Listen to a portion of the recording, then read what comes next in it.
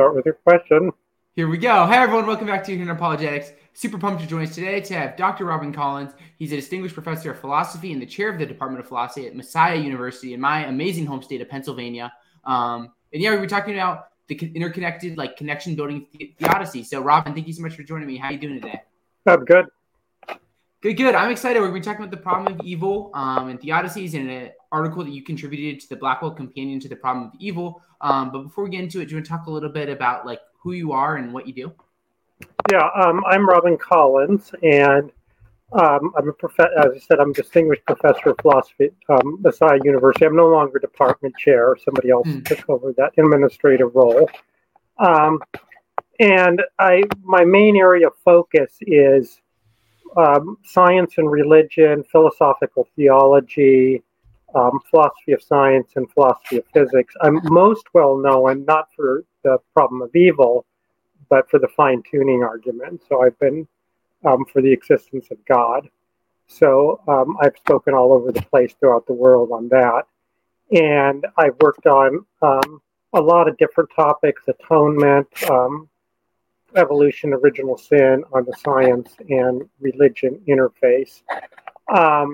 And currently, my really big project is how the universe is fine-tuned for scientific discovery, that if the fundamental parameters were slightly different, it wouldn't be near as optimal for scientific discovery. Yeah, that's awesome. And I think whenever someone hears your name, they think, well, Robin Collins, that's the expert on fine-tuning, which is why I was happy to have you on and talk about a different topic that you've done a lot of work on. Yeah, I'm glad you did, because I want to talk about, I think that's an important contribution I want to be interviewed on. So. Yeah, definitely. So let's talk about what led to the development of this connection building theodicy that you wrote out a few years ago. Well, what led to the development when I first came to Messiah University, you have a lot of flexibility on your teaching, what content you teach in philosophy classes, and a standard issue you would cover in not only philosophy of religion, but just a general introductory philosophy course is the problem of evil. And so I, went through all the major theodicies like free will, soul building, and then would critique them in class. And I had major problems with it. So start both of them and others, virtuous response theodicies. And so I was thinking, could I construct a theodicy that avoided those problems? And the core idea behind the connection building theodicy was to take the virtuous response theodicy that says that the greater good of why God allows evil is so that we can virtuously respond to it and give those virtuous responses an eternal value. And so because they did more, they're not just ephemeral, they just happen once, like I virtuously respond to, helping somebody, and then that's just a one-time thing that has no further good consequences. But you see that those things, they survive in our memories, and there's an ongoing, like I said, in the theodicy, connection of appreciation, contribution, and intimacy. So there's these ongoing connections. So that's kind of what led to it. And eventually I published those ideas. And while teaching, I always encourage students to disagree with the professor, because that's what philosophy is about, is critically evaluating ideas. And so students would then, I'd want them to try to find problems with my theodicy, and then eventually I, begin to present it at more professional places. Okay, yeah, that's super cool, and I love that. So I'm curious then, what exactly is the connection building theodicy? You hinted at it a little bit when referencing soul building, but obviously there's a lot more layers to it. So what is the theodicy? And then I think your camera's just a little bumpy, so I don't know if it's moving a little bit. So it's maybe because I have it on my lap, so I'll put it over here. Okay, perfect. Yeah. Perfect. Awesome. So what is the connection building theodicy? So the connection building theodicy is the claim that starts with the idea of virtuous response as to evil. So there's all kinds of evil we virtuously respond to, like helping somebody in time of need, There's forgiveness of somebody who's hurt us is another kind of virtuous response, or even helping people out of spiritual and moral darkness, like Christian missionaries are sharing the gospel for Christians with somebody would be helping somebody out of moral and spiritual darkness, risking your life for somebody, being with them in self-sacrificial love. So there's a whole bunch of ways we can virtually respond to evil. So as I said just previously, those virtuous responses in themselves are only last for the time that they occur. And so if we imagine, let's say, there is no afterlife, for instance, then it's kind of hard to make a good case that those virtuous responses, even if we think they're good, outweigh the evil. Like, is the virtuous responses that people engaged in to help victims of the Holocaust, were those really, is it really plausible to think they outweigh the evil? So I wanted to look at, is there an eternal good that those lead to? Is there something more? And, virtuous responses, that's an abstract way of putting it. A more common way, just acts of love towards other people. That would very much fit it within the Christian framework of love being central. So do acts of love have more of an eternal value that goes beyond merely the act itself? And my claim is that when you start thinking about it, they do, because there is this connection between people, and you see it in everyday. You see it in everyday life. You hear stories about it. For instance, if somebody in war times helps save somebody else's life, and then that person, they don't know who it was. Often they'll spend many years trying to find that person because they feel this connection of appreciation. We know in everyday life that when you contribute to somebody else, that's one of the things that gives people the most happiness. There's a value to that, the contribution. But if our memories were wiped out, it seemed like that value would be diminished. If, right after everything happened, all the memories were wiped out, then there'd be something missing. So it seems like the ongoing memory of it contributes to its value. So the idea is that even if there's just a little bit of value in, let's say, for any period of time, let's say a day, having the memory of somebody helping you, or of you contributing. So there's a connection built between the people because there's this ongoing memory between that happening, ongoing conscious participation. I put it in that event. You might relive it in your mind.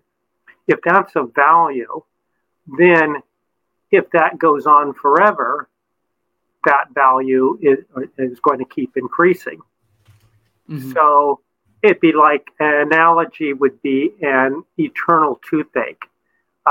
If you had a toothache that would only last, let's say you knew it was going to last a week, and Dr. Collins was really the only dentist in town, and he did it the old-fashioned way, just use pliers to pull out the teeth, and that was the only person you could go to, then you probably say, oh, forget it, it just lasts with a week. But if you knew that unless you got it done by Dr. Collins, it was going to last forever, you would be there enduring the pain, because why? The toothache, this value would keep increasing. Mm-hmm. So that's the idea. Then these connections, their value keeps increasing. And so it's at least plausible to think they outweigh the evil required for these sorts of connections to occur. Okay, yeah, that's super helpful. I like the idea because you hit in the beginning about like different like acts like self-sacrifice or risking your life, these acts of courage, which we see as good and like really good things, but under like a very like a basic soul building, it's like, well, that's just like a one-off event. But when you really evaluate the nature of these connections, there is something like deeper, and it shows how like it's contributing to like almost like this cosmic story. And as you hinted at, like this world's getting like progressively. It's leading to even like greater and greater things. Is that kind of the idea? Yeah, the connections are like a web. So there's many of them that interconnect you with other people. like in soul building, it's a single thing that the virtuous responses then lead to a single thing, a more loving a soul, a more courageous soul, a soul with better character. But these connections, each of them individually are of value. So if you deleted one of them, you'd be deleting something of value that goes on forever. So there's a web of connection. And then not only that, I stress when I talk about this, is that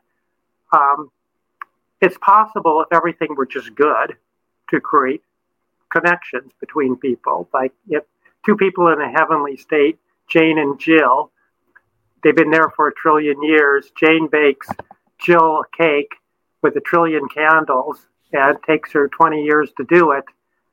Jill would be very appreciative. And so there'd be a connection of appreciation. But so those kind of connections can exist. One's based on just shared goodness without any evil. But certain kinds of connections, these that require like self-sacrifice, where you really have to suffer with the other person, or helping the other person in their become from a state of, a more reprobate state to a state of spiritual enlightenment or moral enlightenment. Those kinds of connections where I really contribute to somebody else's life in that important way, like the Apostle Paul did, with his converts. Those would be lacking if there weren't any evil.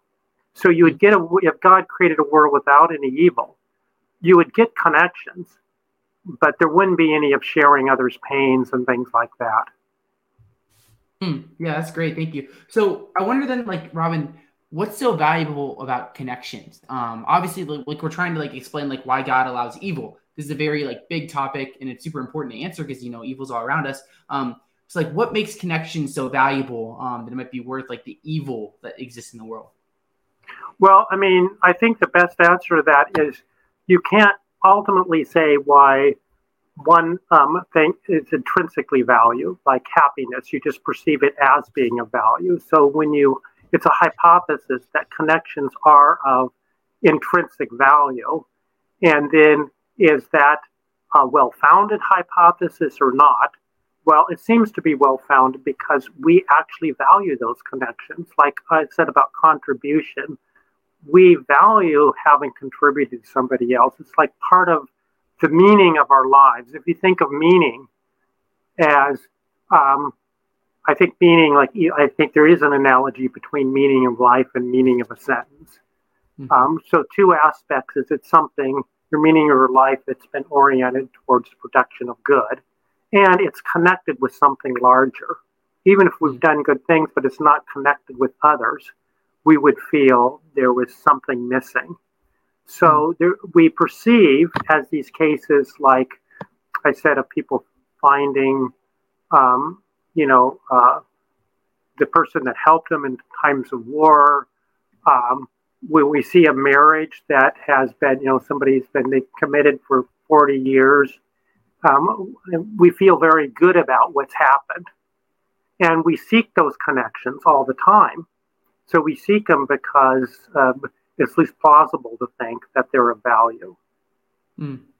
So what I'd like to do now, Robin, is get to some objections. And then once we cover some objections, I think this helps clarify the theodicy, and we'll get into some practical implications. So what about connections that have either negative value or no value? Because we could talk about good things that people do, like helping people in need or having courage or things like this. But people can also point to a lot of really bad things that people have done, harming other people, harming themselves, just different things that have negative value or no value. So how does the connection building theodicy address the many negative connections that exist in the world? Well, there's two ways you could go, and I'll prefer the second way. The first way of going is those negative connections. Just a second, lost my train of thought. The first way of going is there a byproduct of the kind of system that's required to have positive connections. So the idea is if you create a world in which we can help other people and have the positive connections, then that's going to, as a necessary byproduct, it becomes possible for us to harm other people because there has to be to help other people, and to be of value, we have to have the choice of helping them over harming them. So that would be much like what the free will theodicy does in trying to explain why there's evil in the world. It says, well, God must create a world in which we have morally significant free choice over good over evil.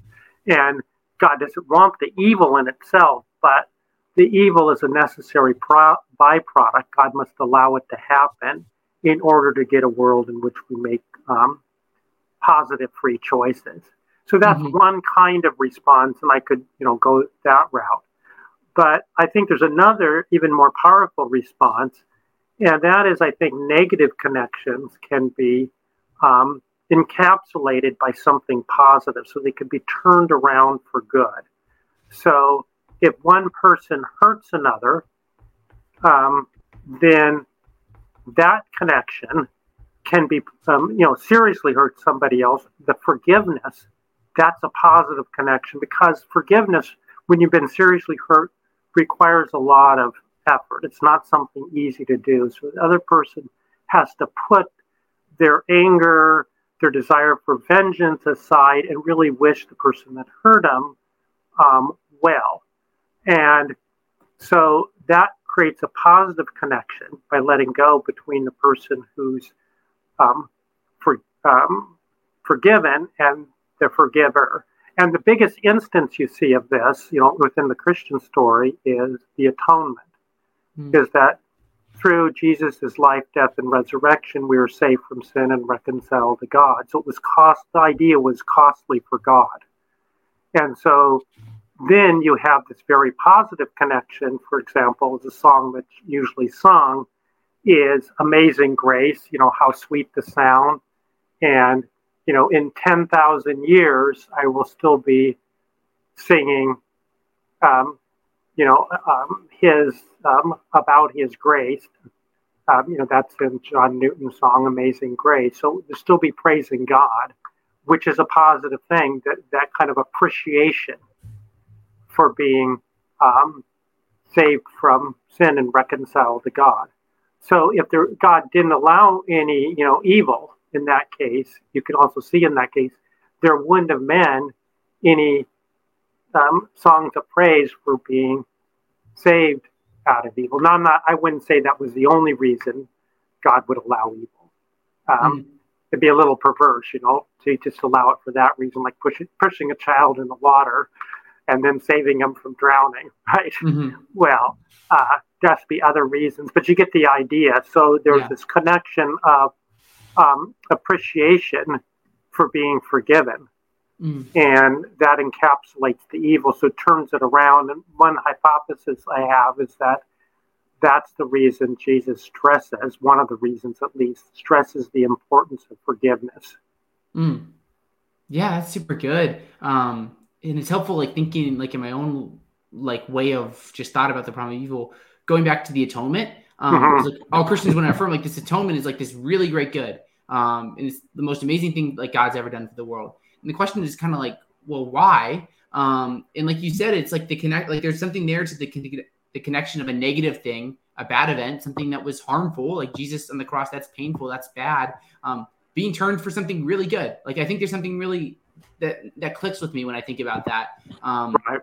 So then I wonder, the question then is, what about really extreme evils? So we could look at something like the Holocaust, a horrific event with so much human suffering and so many people that have died. So what about these very extreme evils? Because, how do you make sense of this in light of a connection theodicy, especially when you want to say negative events can be turned to good events? Okay, so in the case of the Holocaust, one response, once again, is those evils, a lot of them led to all kinds of good connections, such as people attempting to help each other during the Holocaust, but also a lot of work's been done since then, huge amount of work to prevent that from happening again. So we are beneficiaries of that's not happened again, at least in the Western world. There has been instances like that, like in the genocide in Rwanda, but it would have been much more extensive if people hadn't worked to prevent it. So it's allowed a huge amount of contribution that we haven't experienced something like that, even though we're unaware of the contribution, why we haven't been in those situations. A lot of it is because people have worked very hard to prevent those things from happening. But those sorts of, there's also, I think, when I give the extreme evils objection, I like to give the hardest one, the one that really seems hard to explain under connection building theodicy. So there you can see various connections, positive connections that could develop. And there's also the connections of forgiveness in the case of the Holocaust. So in the article I have, I imagine a case in which there is, I have to bend over to be in this position. Is there? You can readjust. Like, feel fine. It was fine before, so you're good. If you need to go back to the way you were, it's no big. I can. Yeah, it was jiggling. I could go to a table that's a little higher than this. Do whatever's best for you. Okay. Let me go right over here. I'll sit right over here on this table. Gotta move the stuff around. Okay. That way we won't get a jiggle. Okay. So that'll be better. Okay. Mm-hmm. So what I do is I imagine a case in like of a girl that's been captured as a sex slave, raped repeatedly, and then eventually is killed. And no one ever comes to rescue her in this life. So it seems like there's been no positive connection for her. So how do you deal with a case like that? Well, once again, you could say, well, that's just the cost of creating a world which allows for the sort of virtuous responses that leads to these connections. I don't find that completely satisfactory because, for one reason, is that it seems like it's using the girl, her suffering, which God could have prevented, for somebody else's greater good, and not a good that rebounds to her. And I think that there's sort of a problem in the region where Jim Sturba was talking about.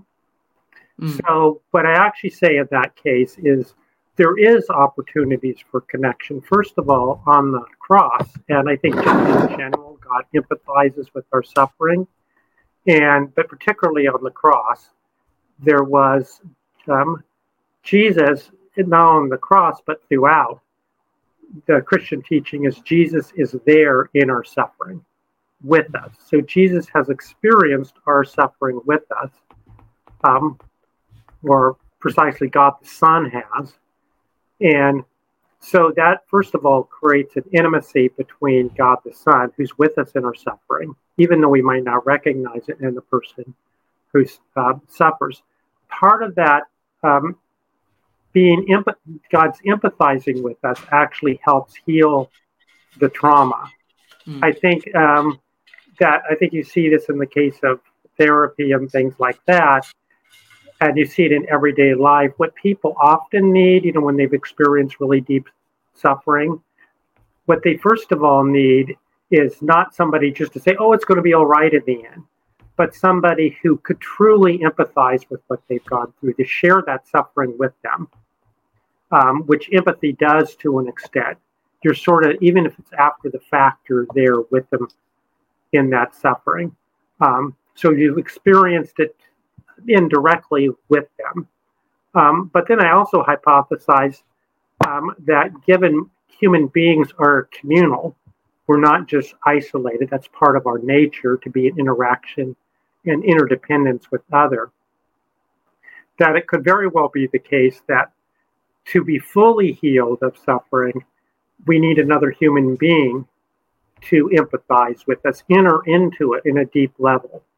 And so I could imagine that happening in the afterlife, that others step forward to fully heal the girl that's experienced this by really entering into that suffering, sort of taking it upon themselves. Like, there's stories of empaths that do this kind of thing. Like Star Trek: The Old Generation, if you watched that, there was an episode about an empath who could take on other people's pains. Mm. So it's doing that, and then that heals the person. It's taking on their wound and it's becoming your own, and you heal the person in that process. So there is all kinds of additional opportunities for connections, and maybe that will solve another problem. Some people die early or just don't have the opportunity in this life to develop lots of significant connections like that. Well, there'll be plenty of opportunity in the afterlife to do that if this is right. Yeah, that's super helpful. Thanks for spelling that out. So one thing I'm wondering about then is like, some people could still push back and say like, hey, let's say like empathy is a very good thing. Like, yes, it is. Courage is a very good thing. But we're talking about with the question of like why God allows evil. We're dealing with an omnipotent God, a God that can do anything, a God that's morally perfect. So isn't it possible that God could create in like alternative routes with less evil and suffering while still having connections? Like going back to the case of that girl who goes through that horrific suffering, like couldn't she like maybe like empathy is good, but couldn't she have gone through less suffering, making it like less evil while still keeping like the connection that you thought the Odyssey wants to like hold to? So what are your thoughts on that? So my thoughts on that are, there's so there could be one scenario is no evil at all, and then there's only connections based on positive experiences, like Jill baking the cake for Jane in the heavenly state. Then in that case, there's a whole bunch of connections that are just missing. And if those connections are goods, that we share sufferings with other people, those goods are missing. So that's one scenario, and that's the answer to that. But one might also wonder, well, okay, there needs to be some evil, but these such serious evils, why doesn't God just somehow behind the scenes stop those evils? How could they contribute? And so what I want to say, because there still could be what I call evil transformative connections, these positive connections that come out of evil and suffering people endure. So one of my theses there is that it's a kind of subsidiary thesis, is that to some extent, the deeper the pain and suffering and the more a person has to go through to help the person out of that suffering, the stronger the connection. So if I just help you with the toothache and maybe take you to the dentist or something, and I maybe pay for your dentistry $100 or so, right, to get your tooth, or several hundred because you're a poor student, okay? And, there's some connection of appreciation, but it's a much deeper connection. Let's say somebody's, married to somebody else and they go through a 20-year illness. And I actually knew a pastor who this was the case with. His wife had a 20-year multiple sclerosis, and he was always there for her. So they were there for the other person willfully for 20 years. That's going to be a lot deeper connection. Mm-hmm. So there's deeper connections that can occur in this way. Now, of course, there's going to be a limit. I don't know where the balance is between when the positivity of those connections outweighs the evil. Mm. But at least, that's once again a plausible hypothesis. When doing this theodicy, I keep saying plausible hypothesis. I'm not saying this is the end-all answer to why there's evil. I think the role of a theodicy is to give a plausible hypothesis, plausible set of reasons why God might allow evil. Yeah, that's good. Thank you for bringing it up, Robin. So here's a way of something I want to think about for a little bit here. And this is the question of like hell. So I'm wondering about so we have the connection building theodicy where we think about like connections are building towards good things. And even like the negative connections are building towards things, maybe even that might have like goods in the future, things like that. Even like you talked about like the girl going through horrendous suffering here. You're talking about her having like an afterlife in heaven where she can like heal and like have empathy in these things that are good. So what about hell? The idea that like for some people, maybe their life and their choice and their connections are leading to like either annihilation or like an eternal torment. Like would this challenge the connection building theodicy? How does hell factor into what you think about the hell does challenge the connection building theodicy, because those people, that are either annihilated or existing in hell are not having positive connections, right? Mm-hmm. So people in the heavenly state that might have helped them. There's no positive connections there. So there's these negative either zero connections, so that the bad things that happen to them are unredeemed by further positive connections, or there's negative connections that go on forever that are unredeemed. That said, I think eternal hell is a problem for any theodicy. So any theodicy has to deal with it because there is suffering and morally reprobate actions that go on forever. Or there's some people's, the good of them, continuing to exist is lost because God allows them to cease to exist. I think of annihilationism more as conditional immortality because I think God is upholding everybody's existence. So God just quits doing that. So it's not like God is annihilating you where you would have otherwise continued to exist. So I think it's better called conditional immortality. But in any case, there's a problem for everyone. Now, I think actually, if you follow the New Testament teaching, universalism is the most plausible position, and that's because there's so many verses that talk about, in like Romans 5:18, as death entered the world through one man, and therefore all died. Then through the action of one man, Christ, all will be made alive, and the alls are used in highly parallel contexts. So if the one all means everyone, it seems like the other one should. Now, against that is the usual passages of eternal punishment or eternal torment. But if you actually look at that word, the most common word is aeonios, which is literal translation would be of the ages. It comes from eon, which means either a long or indefinite period of time. It's the plural adjective of that. So I think a plausible interpretation of that is having the quality of the age to come. And that's of the ages. They thought in that time 2 ages, one now and one the future age. And so it has quality of the future age. The future age is the age in which God's will is done. So it's punishment that fulfills God's will.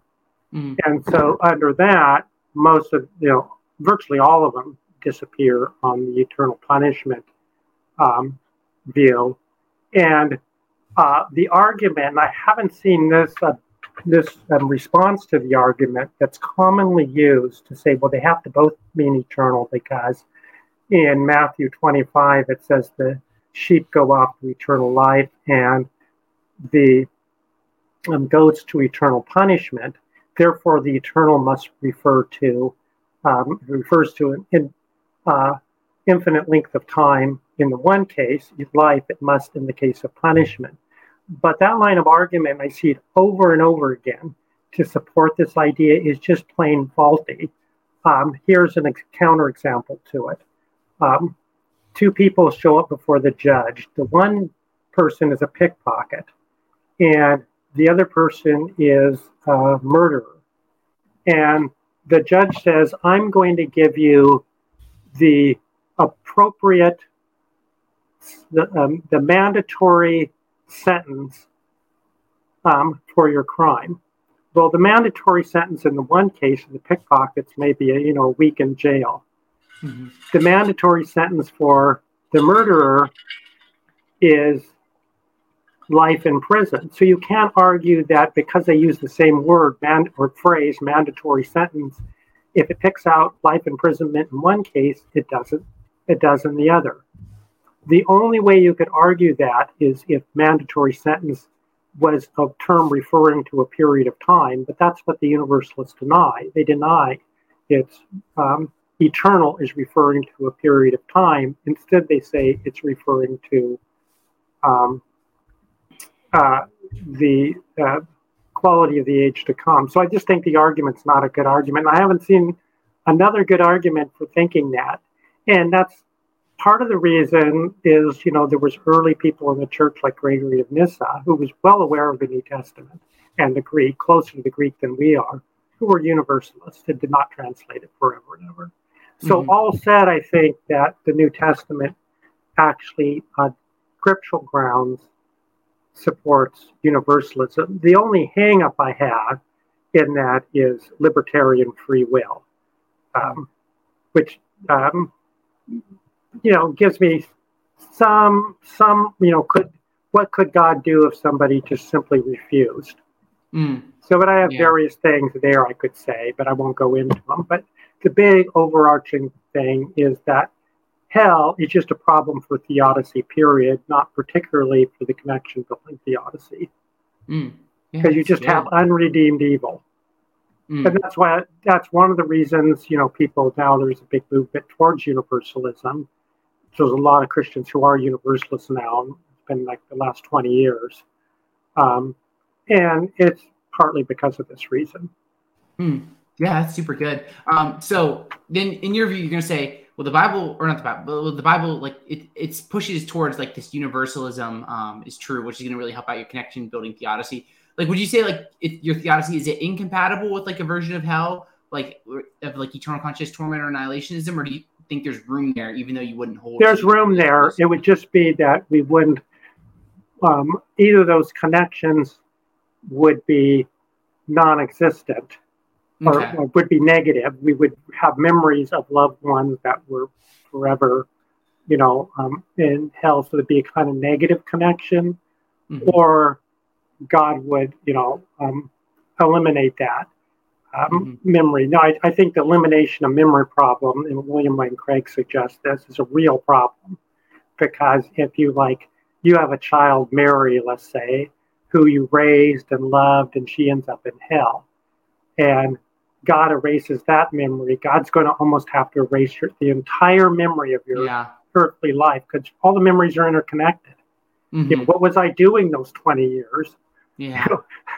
What was I doing all those years? I have a family.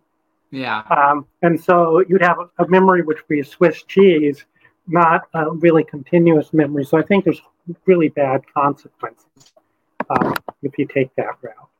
So I would Yeah. say, there's general problems. Maybe you can make them compatible, or just maybe you just leave the negative connections, and just the positive connections there are just vastly outweigh the negative connections.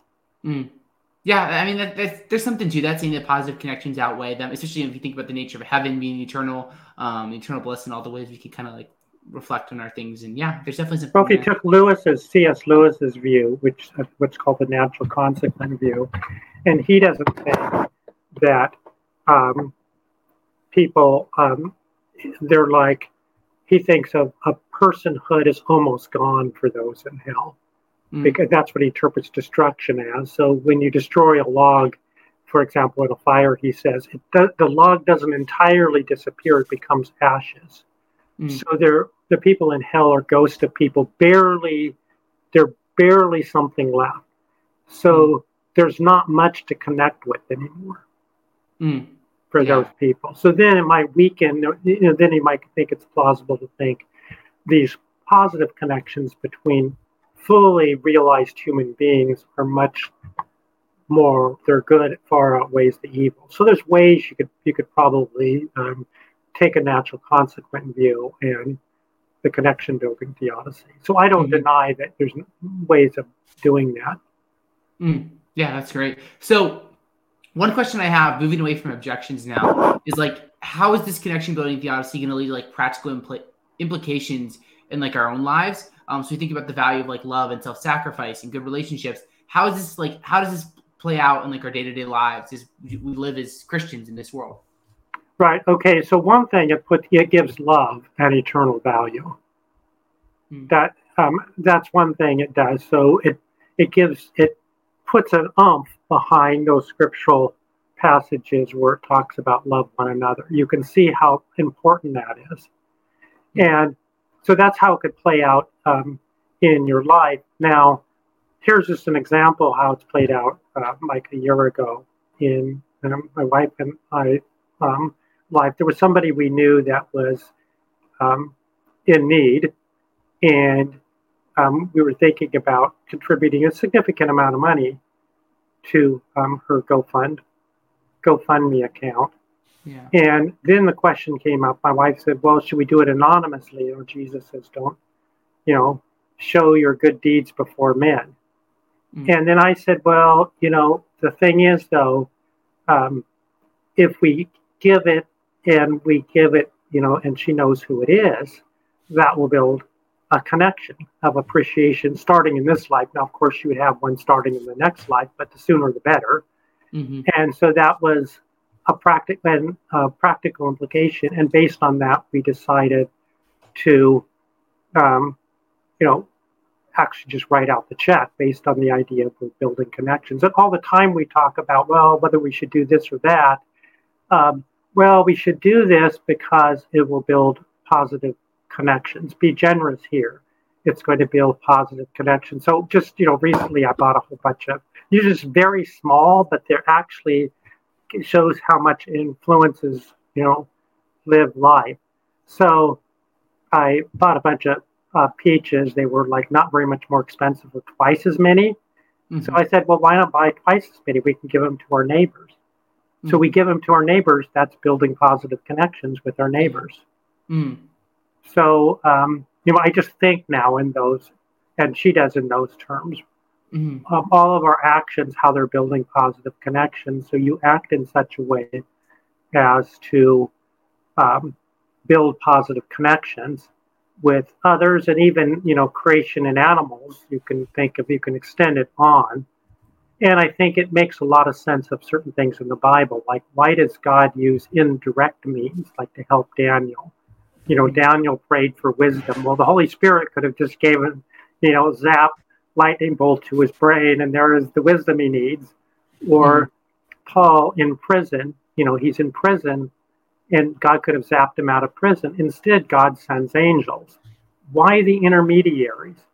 Well, the intermediaries are there because you get further connections, right? If the angels have to work, like you have in the book of Daniel, the angels worked. The Archangel Michael had to battle the Prince of Persia for like 30 days or something. So it had to put out effort. So we can imagine the angels having to even maybe suffer a little bit to get to help us.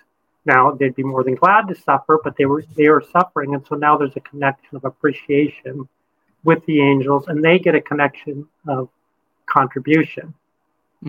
So you could apply it there, and you could make sense of all kinds of things, like why didn't God just zap and give everybody the gospel? Zap the Apostle Paul all over the world, or some other means. Well, part of the answer there is that we have to put forward effort. We have to develop missionary societies. We have to donate. The donation, there's all these different connections occur, from the donor to who goes out, the person that goes out, so on and so forth. So it has this kind of explanatory power, and by that, a sort of practical implication.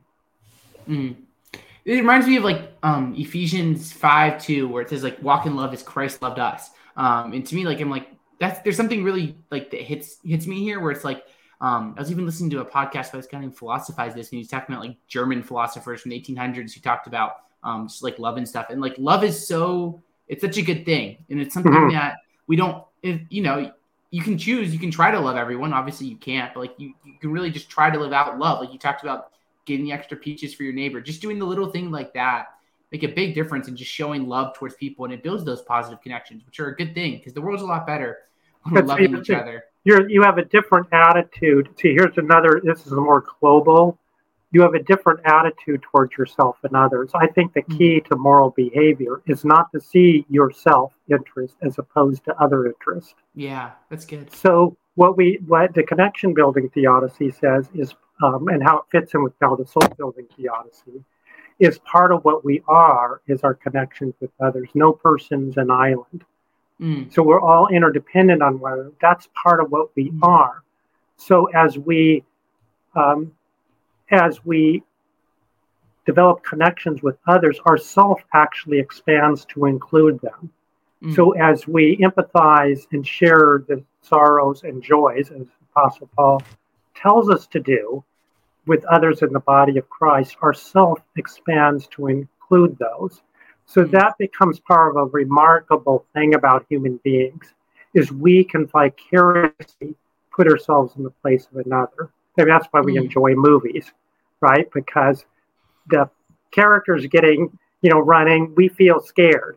Or when good things happen to them, we feel good things happen to us. Or if your football team wins, you vicariously identified as part of yourself with the football team, so you feel like a winner. I mean, that can go wrong if, your nation goes to war and wins, then you feel like a winner when they maybe didn't have a very good cause. But it should go all the way to God, is identifying with something larger, including other human beings. So our self expands. So instead of being the small self, which only cares about itself, it expands. So we then, when we take that attitude, we see that helping others, we don't pit their interest against ours anymore. And that, has all kinds of implications for our practice in everyday life. That's really good. Yeah, I love that. So let's get a couple of things here before we close up shop. How can the interconnected theodicy, how can this help us in answering the problem of divided hiddenness and wondering where is God in this world? Okay, so let me give another standard answer, and I think the two go nicely together. Another standard answer is with the free will and soul building theodicy, is that we can't be too aware of God, otherwise that would inhibit our free choice.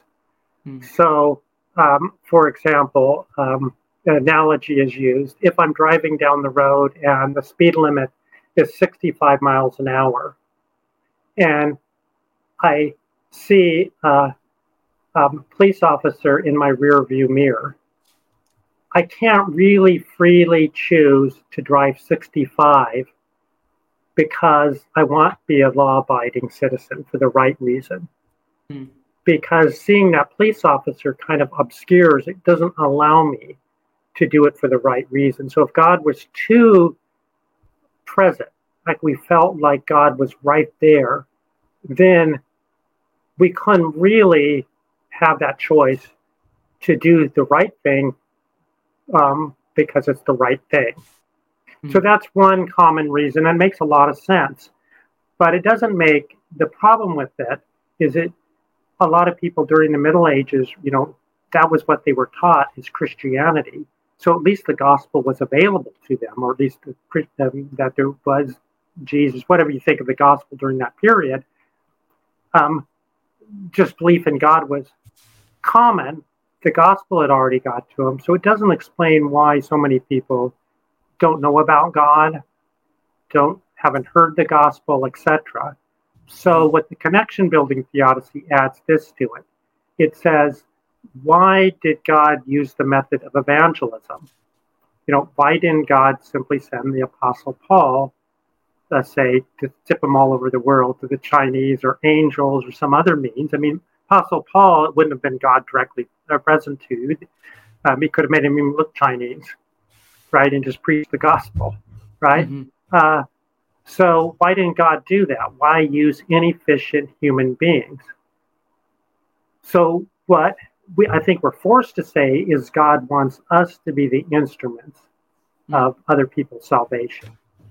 And then, well, what's the good about that? So ask the next question, what's so good about us being instruments? Where the connection building theodicy gives you the good, right? Because we develop a particular kind of connection, which is a really important connection. We form part of what the person becomes. They're what they become as a spiritual being and even a moral being.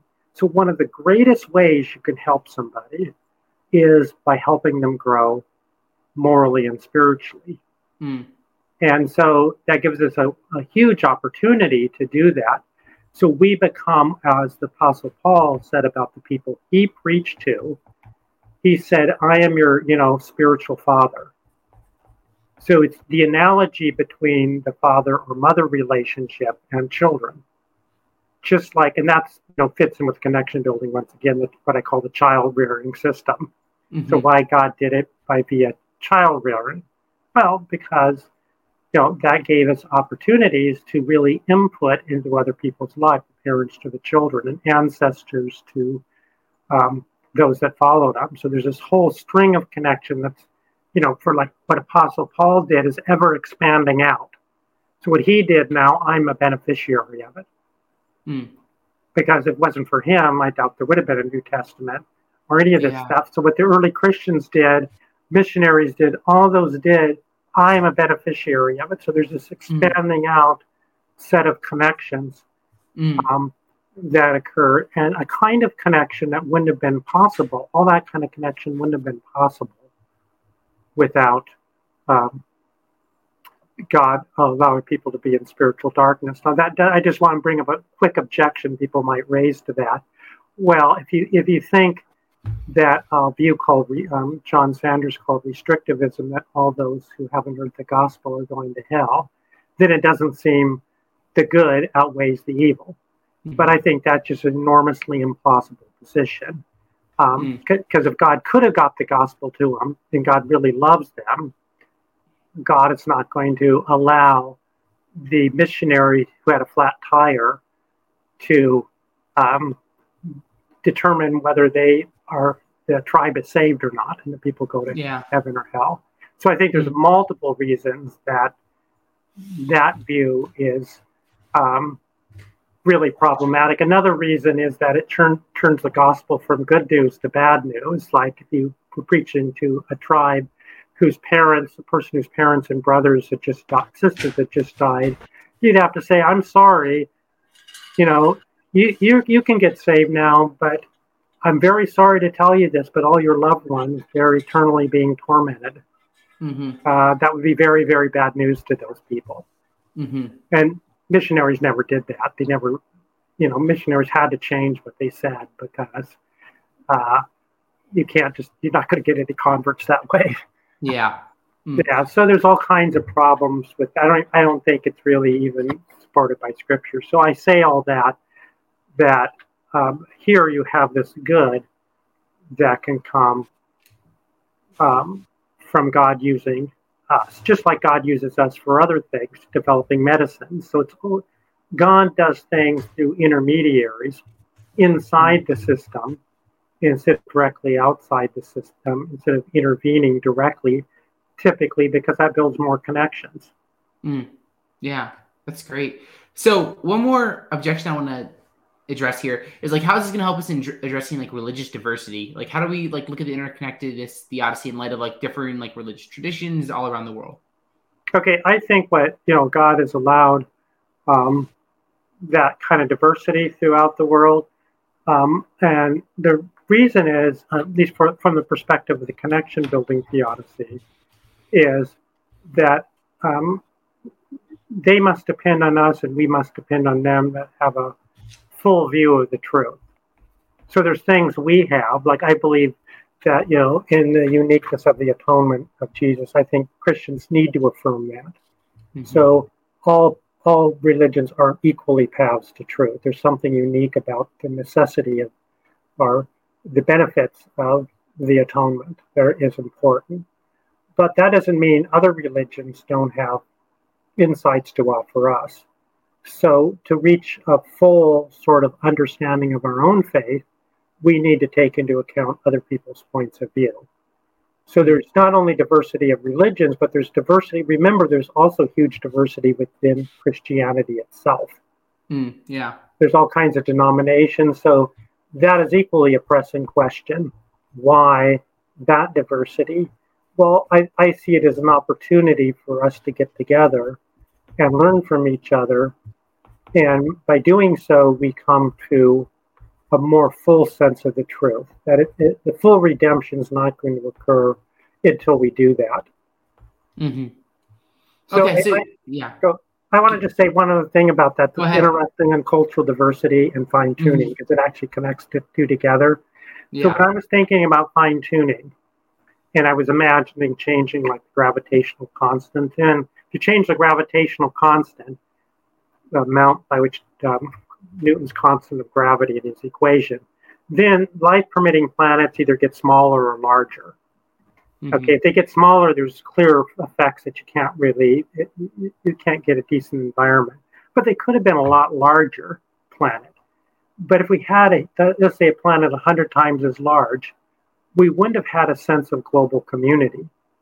We would have, because I just recently flew to the UK. Took me 8 hours from Philadelphia.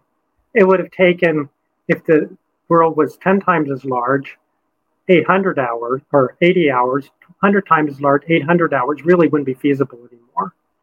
So what we're at this very unique point where we have maximal, within the small region of planetary size, where we have maximal cultural diversity while still having a sense of a unified human community. Yeah. So it's kind of a maximal diversity, the diversity allows for interconnection. So there's maximal interconnection while still allowing integration. And when we have a lot of that kind of thing, a lot of diversity with integration, we call that beautiful. That's what makes beautiful music, right? There's variety around, but that's integrated together into a whole. Yeah, I mean, I think that's really good. And I think that there's something to that when thinking about the idea that like we're all different. And like if you look at like evil and hiddenness and diversity as opportunities that allow us to come together and form like new bonds and have like new encounters that are good, that come out of love. It can progress us like closer to truth. And I think it's something that you can hold and like be a Christian and say like salvation comes through the cross, but also recognize like interacting with people of other faiths. Like that's a good thing that we can do. And as Christians, hopefully all Christians would assume that's a good thing that we can do to interact with them. So yeah, I think that's great. So I also should say the connection building theodicy, it gives one possible explanation of why God used an evolutionary process. And the idea is what I call ancestral interconnections. It connects us with all life on Earth. We're ultimately connected with biologically. And so that really expands ourselves, not just to other people, but to include all life on Earth. And and then it's through us. I think Romans 8 teaches this actually, it's that creation will be liberated from its bondage to frustration. That's Romans like 8:20. And share in the glorious liberty of the children of God. Our liberty comes through our redemption. We're the part of creation that became self-aware and directly aware of God. So it's through us that all creation will share in this glorious liberty. That's very close to Eastern Orthodox thinking, which thinks creation itself was sharing what they call the energies of God, the life of God.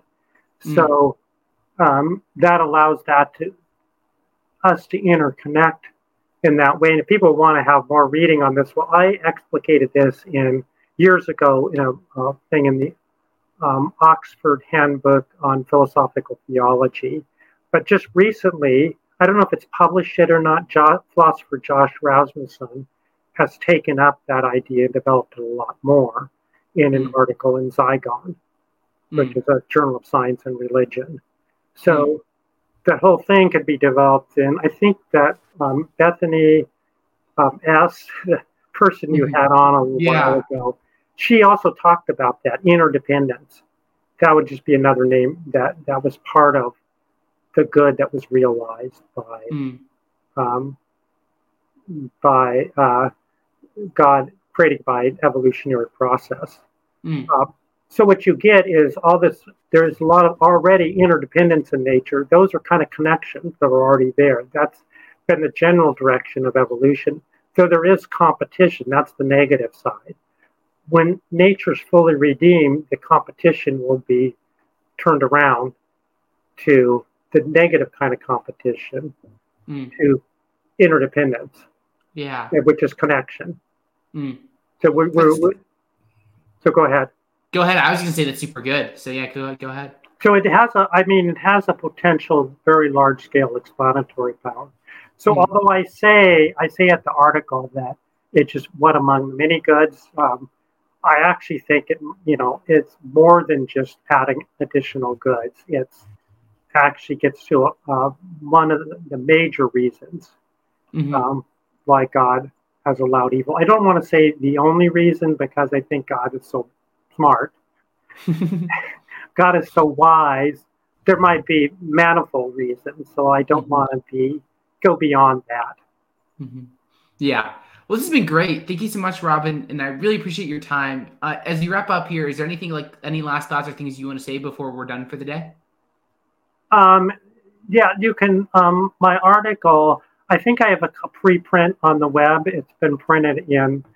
It's only really in article form, but it's a very condensed article. So it has a lot of points in a short amount of space. So be aware of that. It says a lot, and you'll have to think about it. It's a little more in the direction of, not to scare anybody away, but mathematics text. You often, if you're reading literature text, you might read a college course. You might read 100 pages. For the next assignment. But a mathematics textbook, you'll read one page because things are so condensed. So it's condensed, and I laid the whole thing out with objections. A lot of what I said here, but more fully in that article. And I'll put a link to the whole book in the description so people can check it out if they're interested. So Blackwell Companion, The Problem of Evil. It's a great book. So thank you so much, Robin, for coming on. I appreciate your time. It's been such a great conversation. So thank you so much. I just really appreciate your time and all your hard work. So thank you for coming on today. All right. When will it be available? This will be available in a few days. So I'll email you the link when it comes out. So okay, great. All right. Bye. Bye.